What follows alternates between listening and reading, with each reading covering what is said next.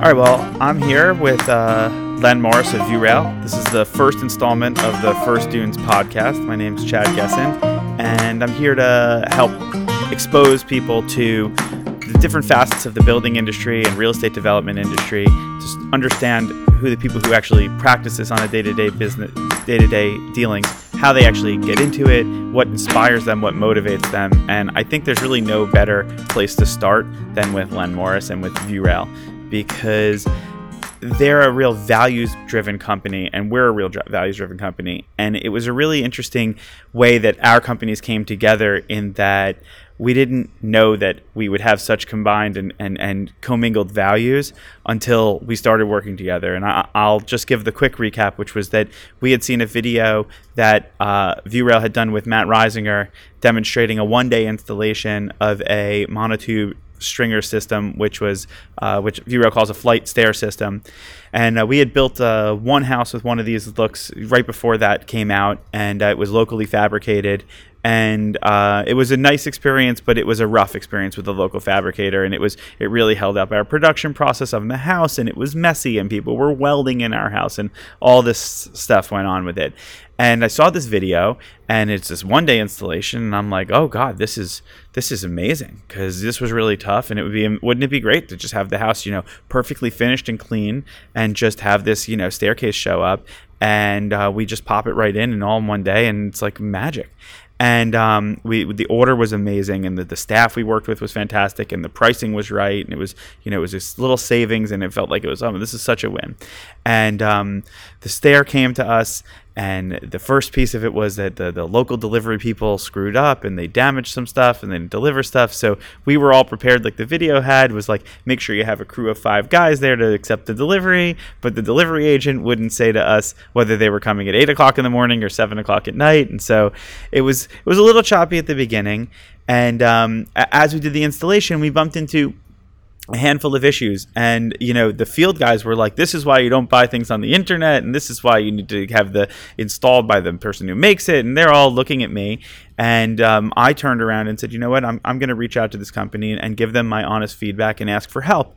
And I worked with a person by the name of Austin Williamson here, and every bit of feedback I gave, and some of which was I was not in the best mood, and I didn't deliver it in a way that I would have now. This is 3 years ago already. I'm a more mature person now, but I was not super nice to Austin, and I was met with nothing but kindness and understanding, and the taking of responsibility for helping me figure it out. And I remember at one point I said, listen, I didn't pick this delivery company, you did, and I'm not sitting on the phone for 2.5 hours to figure out where this is. You guys shipped it, you find it. And that's not really how shipping works. Usually once it gets shipped, it leaves your hands. And so in any event, from that developed a great relationship, because Austin and the Viewrail team stepped up to the plate, tracked that piece down for us, got it to the site, followed up with us relentlessly. Anything we needed was never a problem. And subsequent to that, we ordered and installed multiple staircases and railing systems from Viewrail. And every time there was little problems as we went, and it was only at the third order I realized that you guys were also in your growth phase, that this was a young company, a young product for you guys, and that every time I gave feedback, the next order, the feedback was incorporated. We couldn't understand what was in the boxes, and then the next order, amazing, bill of lading came with a shipping manifest and a package manifest. So it's a long intro, but the point of it is that I realized right away that I don't really get a lot of two-way relationships with vendors and suppliers and us general contractors. That typically we buy it, and when it leaves, it's I learned in pre-law that FOB means freight on board, and if it says their dock, that means it's mine when it leaves the dock, and it's my problem from that point forward. And that's the relationship: is FOB your problem when it leaves my gate. And you've made a company where that's like not at all the case. And I'd love to hear a little bit about your origin story to, that ethos, skipping over the big, how'd you start the company, but what inspired you to start a company, and how did you build a company that had that deep root of caring? Well, I could share with you my start in the garage story, but everybody has a start in the garage story. So our story is a start in a hog barn, because there are not a lot of people that launched their business in a hog barn. We got going early on, and it was a struggle. It was super hard to launch a business, and One of my biggest challenges was in the early days is I had 1 foot in and 1 foot out. And I can remember the moment when we switched and I just put both feet into the business completely, kind of took off the parachute and said, we're going to have to fly this ship and make this work. And that was a pivotal moment where we turned all of our energy into what's really become our 3 values now of eternal, treating every person as an eternal being, whether they are the shipping company, they are an employee, they're a customer, or they are a vendor of ours. And so we've really grown in that thinking. Our second value is being responsive, and I think you experienced some of that. When we get feedback, we're going to respond very quickly. If the market is telling us something, our ears are open, we're going to listen, we're going to adapt. If our employees are telling us something, we're going to respond very quickly. And then our third value is become flourishing. We want to see everyone that experiences a Viewrail brand to flourish. We want our employees to flourish, and we do a lot of things to make that happen with training. You were commenting, you saw up on the board, we're going to achieve 7,000 hours of training this year. Again and again, the things that employees say that help them to flourish is really about our investment back into them as a company. And we are pouring a ton of time into our employees with training, and we want them to flourish, and we think that you and your customers are going to flourish as you experience our brand as well, Chad. Taking that bait on the training and the flourish side, one of the things we talked about as we walked through today and looked at a system of ours that's coming through your factory right now is, how do you, create that bond between the manufacturer and the installer, and especially as JJ, your director of operations, used, defy the tribal mentality of construction and program. And I was chatting with Arnold, my field super, who's here with us on the trip today, about why you would have a training center like this, and I felt like even despite the fact that you guys are changing your means and methods and your assembly instructions and the way things are built all the time, do you feel that there's like a ethos or like a common DNA to the way your products are made, so that even if you bring 7,000 people through and train them on the way your products are put together now, that you're really not training them how to put together these products, but you're training them how to think in the Viewrail way? Yeah, that's a phrase I'm going to have to grab a hold of, thinking in the Viewrail way. And what we understand, what we keep talking about is the most scarce resource right now is the job site installer. And so our thought processes in manufacturing and design is generally around what is the experience going to be of the job site installer, because for whatever reason, our society, our economy, our community is not building more of them. And so we need to make them more efficient. And so we're constantly working on labeling systems and explanations on our drawings, on our instruction manuals, on our videos, so that everyone can think about what's it going to be like for the person in the field that has to put this bolt into this nut on this assembly, and how do we make that as efficient as possible? To use one of your key values, you're basically helping them flourish, right? And we are. That's not really something that people say, hey, let's help our construction workers or even our factory workers flourish. And as we walk through your factory floors today, I mean, your people are definitely flourishing here. And why don't you tell us a couple of the things you've done, especially architecturally with your new factory that you've just built, to help that happen? So we have had a steady progression of building up all of our facilities. We have about 6 manufacturing facilities. And the latest one, Plant 6, is a building where we really designed it with ergonomics in mind. And it began with having lots of light on all sides of the building. We put tons of windows. The architect would come back to me with the design. I said, I want more windows. He said, I already gave you more windows. I said, well, give me even more windows. And so the final product is a building that is inviting. It feels good to be in there. It feels like your work is illuminating and see what you're doing. And so the result becomes the floor is clean. The workbenches are clean. The machines are are clean. And so we've built that. We've also put together a plan for a 4-day work week with 10-hour work days. And people have really leaned into having a 3-day weekend every week, and they have figured out how to get their work done in those 10 hours. And you combine that with the training and the upskilling that is happening to everybody who goes through that plant. After a year, they come out of there knowing how to do a lot of things they didn't know how to do before. It's funny. I've been here to Goshen a few times, and my first perception as a coastal elite, if you will, was like, oh, this is small town America, but this is not a small town. I mean, there's a lot of factory work going on here in this area. So the question I have for you is you're doing the 4-day, 10-hour work week. That means your 300 or so employees here in Goshen are getting that extra 3-day weekend. Is there like a buzz about town about that? How is that received within the local manufacturing community here? So we're actually a fairly small manufacturer in our community. There are a lot of large recreational vehicle manufacturers. The RV business has been absolutely just on fire in growth and expansion, and they've been so busy for the last several years that Viewrail's just kind of been growing quietly. Now, as gas prices have gone up, economy's a bit of a shift. The RV industry isn't quite as popular, and our email box is flooded with resumes of people who have heard about this little town in Indiana called Goshen, this little company called Viewrail, and they want to come see if they can be a part of it. And do you think that this 4-day work week concept is a piece of that? I think that, as well as when you walk through our shop and the word has gotten out, nobody looks like they're running in a rush or hurried, but they are steadily creating flow and flowing through things through the shop, and there's a good atmosphere.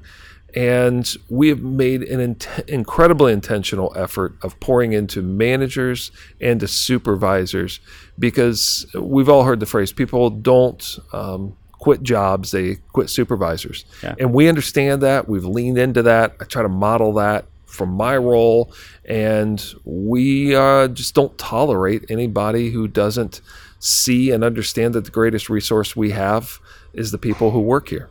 I mean, I think one of the things I took away when you announced your 3 big whys and the treating all people as eternal, and the way that you've built that architecturally and engineering into your process in this Plant 6 is incredible. Be it from eliminating the forklifts, or to prevent people from getting injured, and all of this daylight, planning the flow so that people can in a stress-free way know they're taking their break and they're not backing up the assembly line.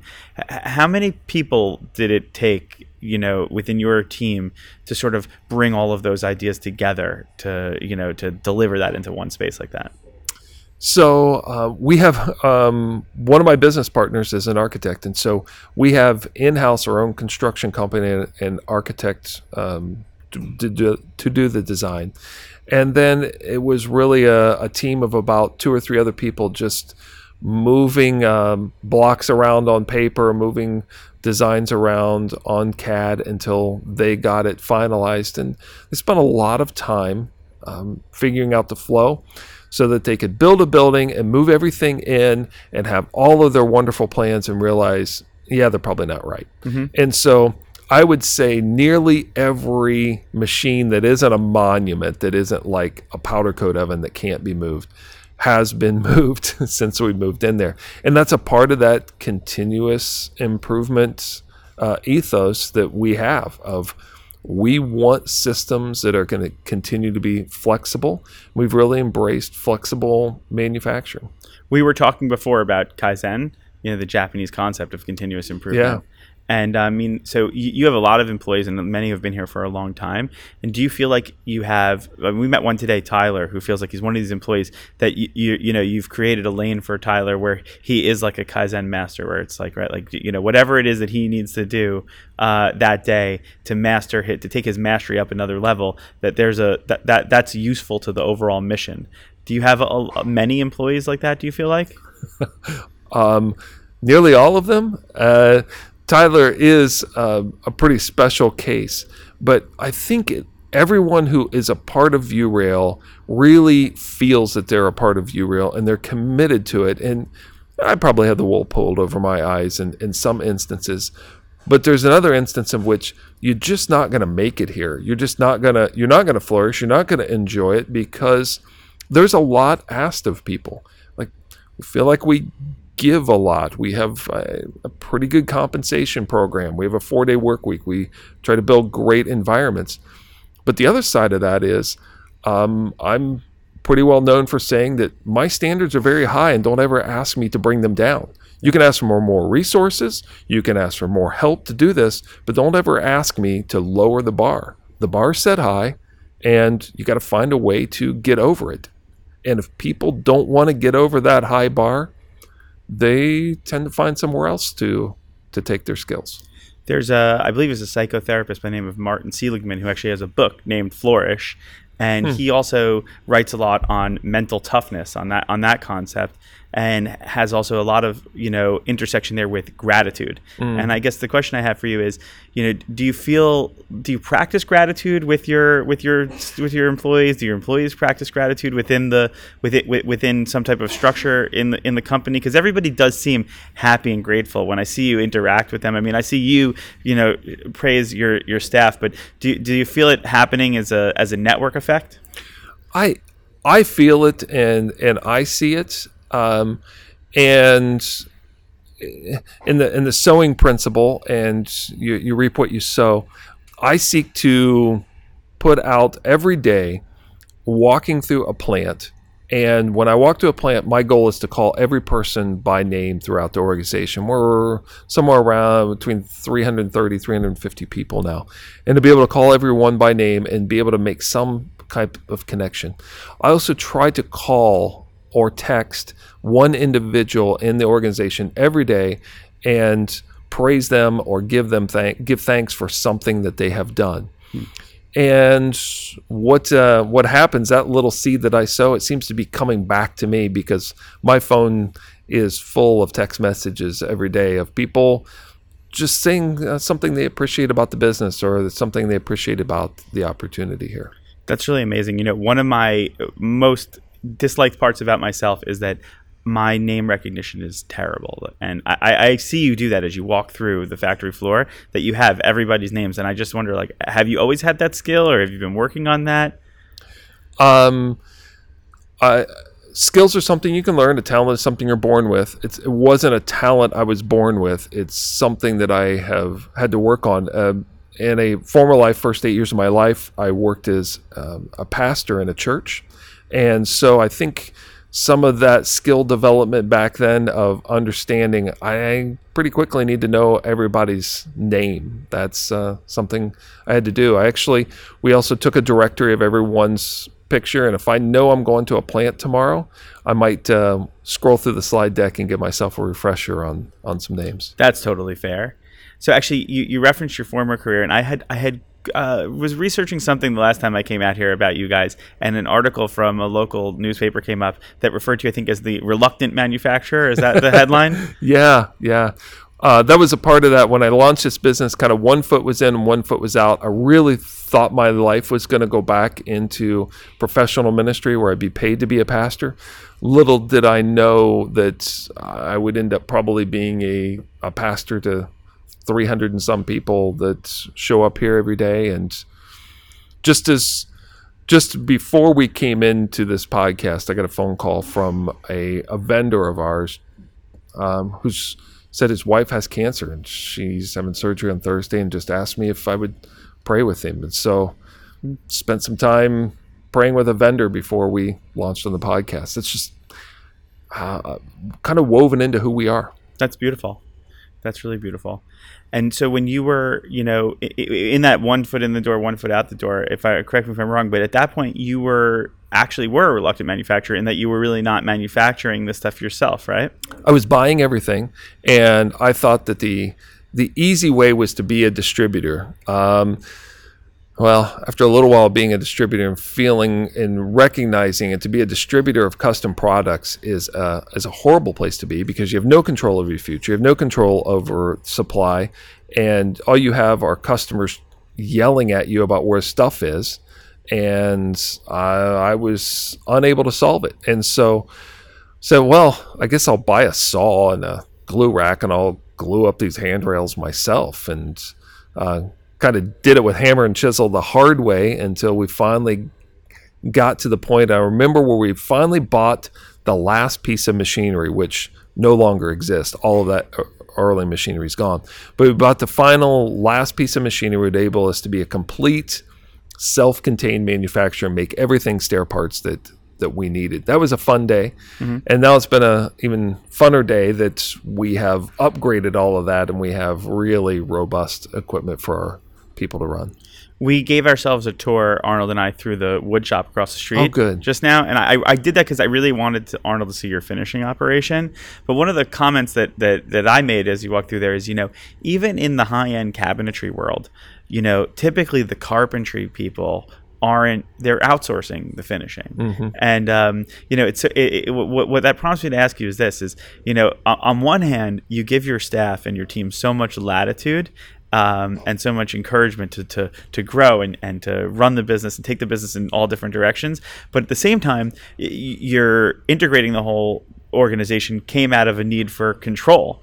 And it's an interesting balance, right? To be both somebody who's, very focused on controlling the whole process. Like, for instance, that on one end of a building, you've got, a stack of wood, of just raw materials. And as you do a circumnavigation through that building, you go through every stage of that getting fabricated, glued up, sanded, and then, of course, down a conveyor belt, essentially, of all different finishing done by hand and baked and all of that. And you look at that and you're like, well, this is somebody who's a control freak who wants to control their whole process. Because you could have easily said, we're done when this is just finished and sanded and ready for stain. And, we'll contract to a stain finisher elsewhere, and then they'll ship it away to our client. And so how did you strike that balance for yourself?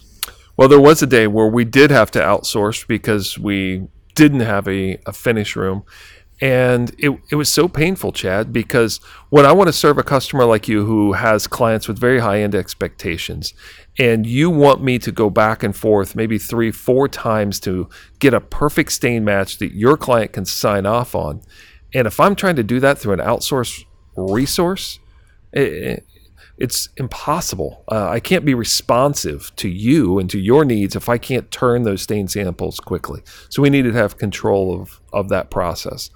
And then when something happens that you need one piece gets damaged, a need arises, I need to be able to be responsive and turn that piece quickly. And when we have an outsource finishing, they're looking at me cross-eyed like, what are you doing? Bring me one piece. Well, it's for my really good customer, Chad, and he really needs this. And he's like, yeah, you're still at the back of the line. You're going to wait 2 weeks. And you can't wait 2 weeks. I need to turn that part around for you next day. And, there's an incredible amount of confidence it takes, though, like a field of dreams mentality, right? Where you're like, I'm going to, you build all this excess capacity, essentially, to be able to turn around one piece for a client like me, one remake out of 30 treads. I'm going to remake you one piece. I'm going to keep a library of your stain sample and your process noted and be able to turn that out. I mean, to build a company that's got the capacity to be able to plug that in, you have to sort of have either no fear or a vision that this is going to grow to a point where that all makes sense. How did it feel when you were first setting those processes up? Was it fear or was it the blind faith? Probably the intersection of both of those somewhere. But our mentality is we want 20% more capacity than what peak demand is. So we forecast what peak demand is going to be for the next year, and we make sure we have 20% more manufacturing capacity than what peak demand is. Because Murphy's a real person, and Murphy shows up, and when Murphy shows up and he starts eating into that 20% extra capacity, we want to know that we can still get product out and on time to you as our customer. And some amazing things happened when we got 20% more capacity than peak demand. Our profits actually started climbing. And profits started climbing because people had a little more buffer in their schedule, a little more margin to be able to take a little extra care and to not do things in a sense of a rush. Meaning, so the remakes went down and the damaged material and all the mistakes start to go away. Mistakes really start to go down, and lumber utilization, material utilization improves. Able to eliminate the cost of overtime, and everybody's running on 40 hours a week. The employees are happier, they're more relaxed, and it's a snowball of all of those effects. We got to see that this morning as we were walking through, and you and JJ we were walking past all these stations, and it was like, I don't know, it was like 10 o'clock in the morning, and even though you started the shift at 4:30, so it's pretty late in the day already for them. But at that point, talk about your 20%, right? You're about crossing that 80% point of the day, and most of the stations were just reaching the point where they'd finished all of their scheduled production for the day. And I was really took note of how calm you guys were about the fact that there were still people in the shop, and yet there wasn't a lot more work for them to do, and that was fine. I think it was either you or JJ said, yeah, well, they'll just clean up a little bit, or maybe they're cross-trained, they'll go help somebody on the other side of the factory. And I thought that was such an amazing vibe to have going through a factory, that you don't expect that. You expect that a bell's going to ring and machines will start chugging, and no one's allowed to look up until the next bell rings. So I might start a firestorm here of haters on your field, on your podcast from the accounting groups, but I really subscribe to Goldrat's theory of constraint, and understanding in that labor is a fixed cost. Labor is not variable, and study after study shows that if by trying to chase and make labor a variable expense where you're laying off and then rehiring or cutting people's hours, there is no correlation that it actually saves companies any money. And so we treat labor as a fixed cost. People are going to be here for 40 hours. We're not sending people home to try to cut cost. We want to allow them to do their work and do it of the highest quality and know that they've got a stable paycheck. And I think, on those fringes of the day, you get this real camaraderie probably within the factory too, which is has a multiplier effect, I imagine. It does, and our shops are left clean at the end of the day, and the work is done. Whatever is begun in the morning is finished by the end of the day. Now there is a line charge, there's a charge so that the beginning of the morning doesn't start empty, but whatever the defined, this is what we're going to begin, that's what we're going to do today, it gets done every day. And so that's a part of my bar thing. My bar's high. You can ask for more resources, but don't ask me to lower my bar and say that, work can just carry over to the next day, because the next day turns into the next week, turns into the next month, and that's just unacceptable. You're aware, though, of how unique that is within this industry, right? Well, I've never worked for anyone else in the industry, so I don't know. We just kind of build it around the values that we think make the most sense. Like we came in today, and it was like we've been planning this for the past month or so. This day and this project coming through, and it was funny because there's one component of your team, which is the marketing department, that set this all up with Zach and with Brian, who does ours, and they were always like a little bit later on the dates, thinking that the things would come through, and then they would fill me in, and I would check in with JJ in operations, and it was always so interesting that the precision to which it was like, no, we're going to fabricate your materials on whatever it was, the 9th of December. They're going to be on a truck on the 14th, and within our industry, I think it's assumed that's like off of a Gantt chart schedule, that's what we're trying to make happen. And people have a baseline schedule, and then the revised schedule, and then the updated schedule, and it's like it's an exercise, it's an intellectual exercise. It's not a reality. And I know when I represent within my organization, I spoke to Viewrail, and they say we're going to be fabricated this day, we're going to be shipped that day, and we're going to be received this day. And people look at me and they go, yeah, but you don't really believe that. I mean, we're talking about this a month and a half out, and I'm like, no, I have that confidence in you, and they don't not have confidence in Viewrail. But people who don't deal day to day like I do, they're so used to everybody. I mean, we just went through this, and I won't say it on here, but with 2 of the large American window manufacturers the past year and a half, and I mean, they give you a range lead time, and after you give them a $150,000 order, they don't even update that to be like, what's your delivery date? I mean, they used to do that, but then when they did it even closer, they would just change the delivery date without notifying you, and the date would come and pass, and then you'd be like, hey, do you know what's going on? And there was no care there, and I think that you guys deserve to be lauded for that. We're going to start the day with this plan, and we're going to end the day with this plan, and we're going to get that done.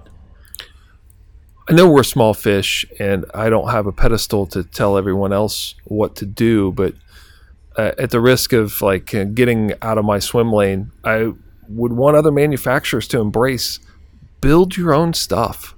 Stop relying on imports. Stop relying on unreliable supply chains and lowest cost producers, because by the time it gets to you, Chad, it wasn't the lowest cost.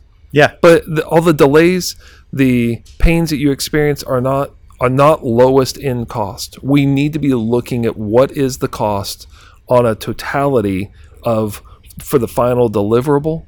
And when we embraced and understand that us being on time in manufacturing is really, really cost effective for the entire supply chain, then it means that we can't be relying on stuff that comes in on a boat. We have to be relying on stuff we can control. So we have deep relationships with the people that own the woods and where the lumber is grown. We cut and dry our own lumber so that we can have a deep relationship into how all of that flows. We have investment into the aluminum extrusion facilities so that we can make sure we've got a good supply of aluminum. Those supply chains are really important. And we learned that in the last 2 years. I love that even insofar as the nitrogen required for your process, we'll just make nitrogen, because otherwise it's going to, how could that derail you? Yeah, the air is mostly nitrogen. It's all around us. Why not harvest it ourselves?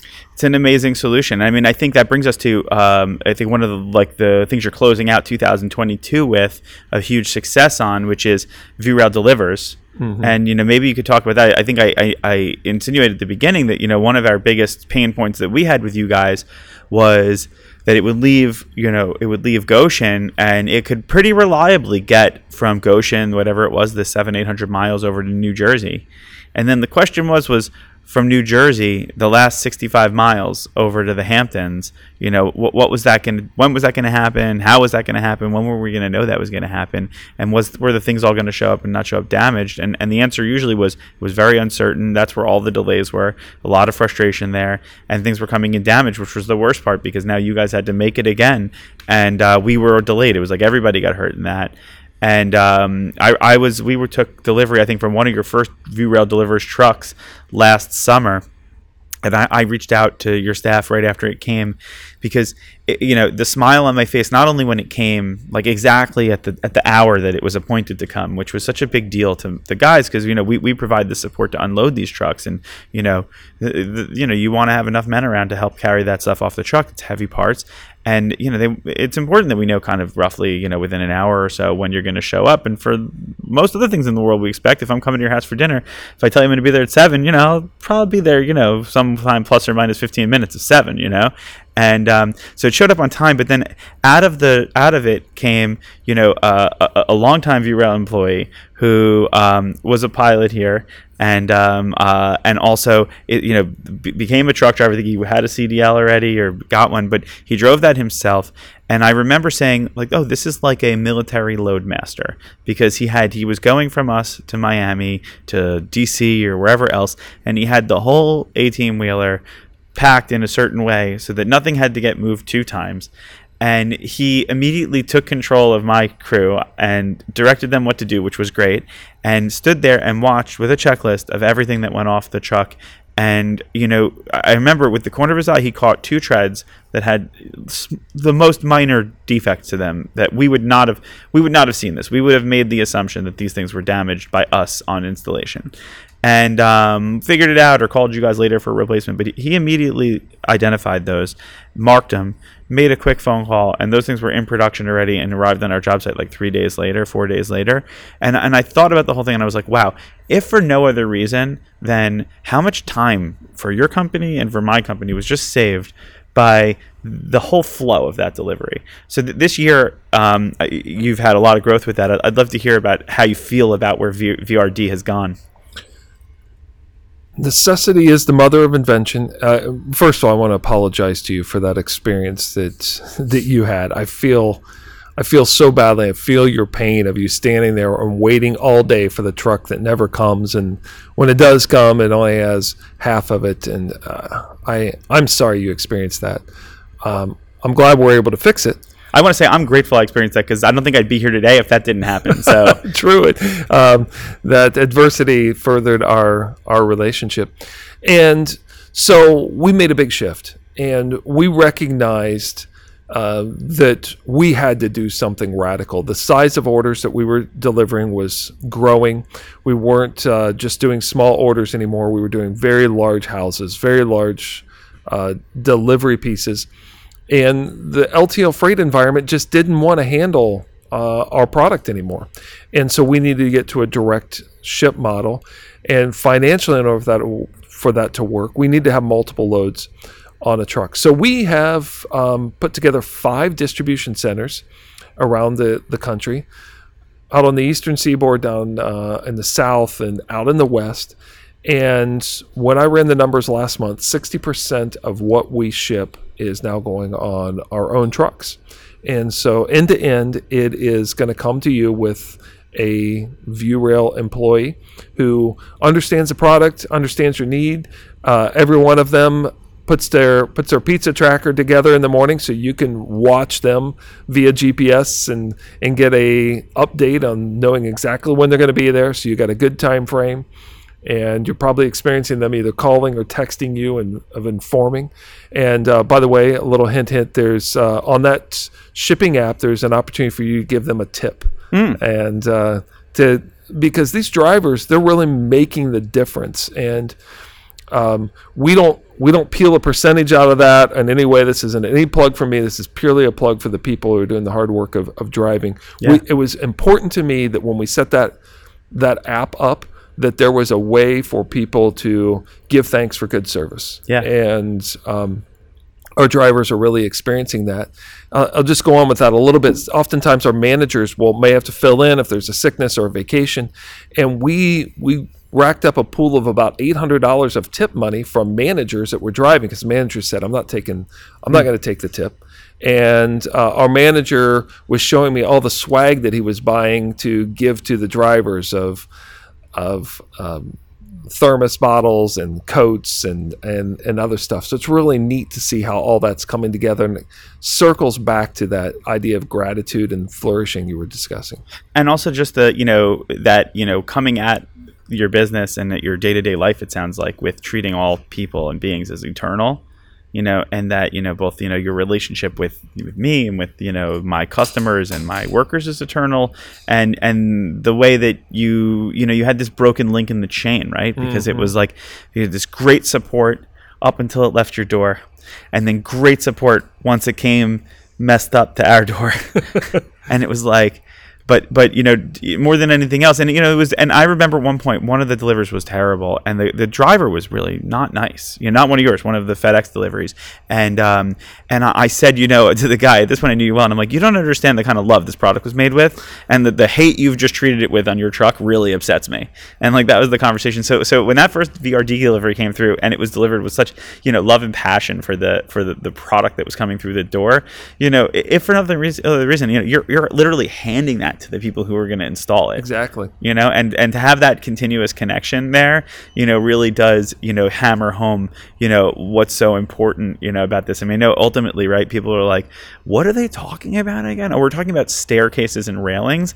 But, honestly, stairs and rails are like actually super important parts of your lives. There's a whole separate code section for these things, because this is the part of the building that you need to get from another part to the other, and also keeps you from falling to your death. And it can both be really beautiful and also a life safety and critical egress component. And it should be designed with love. One of the things I was taught by my father is that you can always tell if there's a bad rise and run in a tread in a stair system. Absolutely. Your brain is designed to detect that, and that's why the code, I think, is, you'll know me better, 3/16 of an inch you're allowed for variance between rises, something like that. Yeah, it's pretty close to that. And and your brain will feel 3/16, and I've always sort of been like, wow, that's so important. There's not a lot of other things in this world where your brain will detect a differential of fractions of an inch, and potentially cause you to fall if you don't have that all correct. And so the love that goes into the design and the execution really is important, because it's a permanent fixture in a home that really, or in an office, that really everybody interacts with every day, and they might not notice, but if you put enough of that love into it, I think they will feel it, and it'll come out forever. I'm glad to hear that. Yeah, the staircase, as we think about the things in the home, there's plumbing and there's electrical, and there is the staircase that really consumes the largest number of part numbers, SKUs. And most people over the life are not going to fundamentally change the staircase. They're probably going to swap out light fixtures several times and plumbing fixtures several times, but the staircase really deserves a lot of that attention. It usually consumes 2 to 3% of the budget of the home, and people are realizing what an artistic showpiece it is and it needs to be, and they're really leaning into the 3D visualization and the renders that we do and the design, so that they can see and understand exactly what they're going to get. So, and I believe that completely. I have a client right now, actually, that asked me to, we just ordered a stair from you, and nonetheless, she wants me to post-haste have you guys also show a rendering of what it's going to look like in her living room, even though we've bought it already. I was like, okay, we can do that for you. But I wanted to ask you, I mentioned that, I work in a family business with my father and my sister, and I know you have, children, and Marcy, your wife, was in this business with you. And how has that been, and how have you balanced that and brought their creativity into the stair supplies and Viewrail's world? Marcy and I launched this business. We lived it and breathed it. She retired about 1.5 years ago, and as grandkids started coming along, she decided she wanted to do some other things that would be more rewarding to her, and that's been a blast and been super happy. But some of the most interesting times I remember, Chad, I started this by cashing out my retirement savings, and I think I had about $16,000, and so I cashed that out. And Marcy and I, this was when both feet went in, and there were days that were just very, very difficult. And she's coming to me and saying, "How are we gonna pay the bills?" And I don't know, we're gonna figure that out. And it seemed like she would say, when she was really down and discouraged, I was up and I was upbeat, and when the tables were turned and I was down and discouraged, she was upbeat, and we really carried each other through that time. And our two sons, who are older, and I have a younger daughter who's still in high school, our two sons, I think, saw that and understood that, and now they've taken on significant roles in the manufacturing side and in the marketing side, and their leadership is propelling a number of things forward as well. And we have a good time with it. We don't have fights and arguments, and we're talking about ideas every day, one another, of what's the idea of how we're going to market this, what's the idea of is there a better way to build a tread? And you'd say, come on, Len, we've been building treads for a long time. Probably every month we come up with a small improvement via our discussions that happen nightly about how to build things a little bit better. And isn't that such a fun family bond? I mean, we have a similar bond like that in our family, where it's like there's definitely a push and pull, where it's like, someone's got an idea today, another person's got an idea tomorrow, but once you sort of let go of ownership, and just like it's a shared ownership, it's a communal ownership, within the family, you really, I think, can flourish in a way, if you will, where there's so much co-generation of ideas happening at the same time, where I do something a certain way, and then my dad might walk through the project an hour after I walk through and tell the guys something completely different than what I just said, as a way to continue on that custom detail or whatever. Sure. And one of the things we've sort of had to refine is like, listen, none of us are right, and none of us are wrong, and it's like, just, go with it. And, and it's an interesting growth process as you go through this and you refine different ideas. I mean, actually the monotube stringer design came into our houses. Actually, my dad is a prolific scroller of the internet, despite being a 72-year-old, almost 73. And he had screen captured a picture of a monotube stringer stair. And we'd seen him around, but it wasn't very popular at the time. This is like, 6 years ago or so. And what do you think about doing this? And I said, I didn't know you were into that look. I was afraid to push the envelope for him too far towards modern.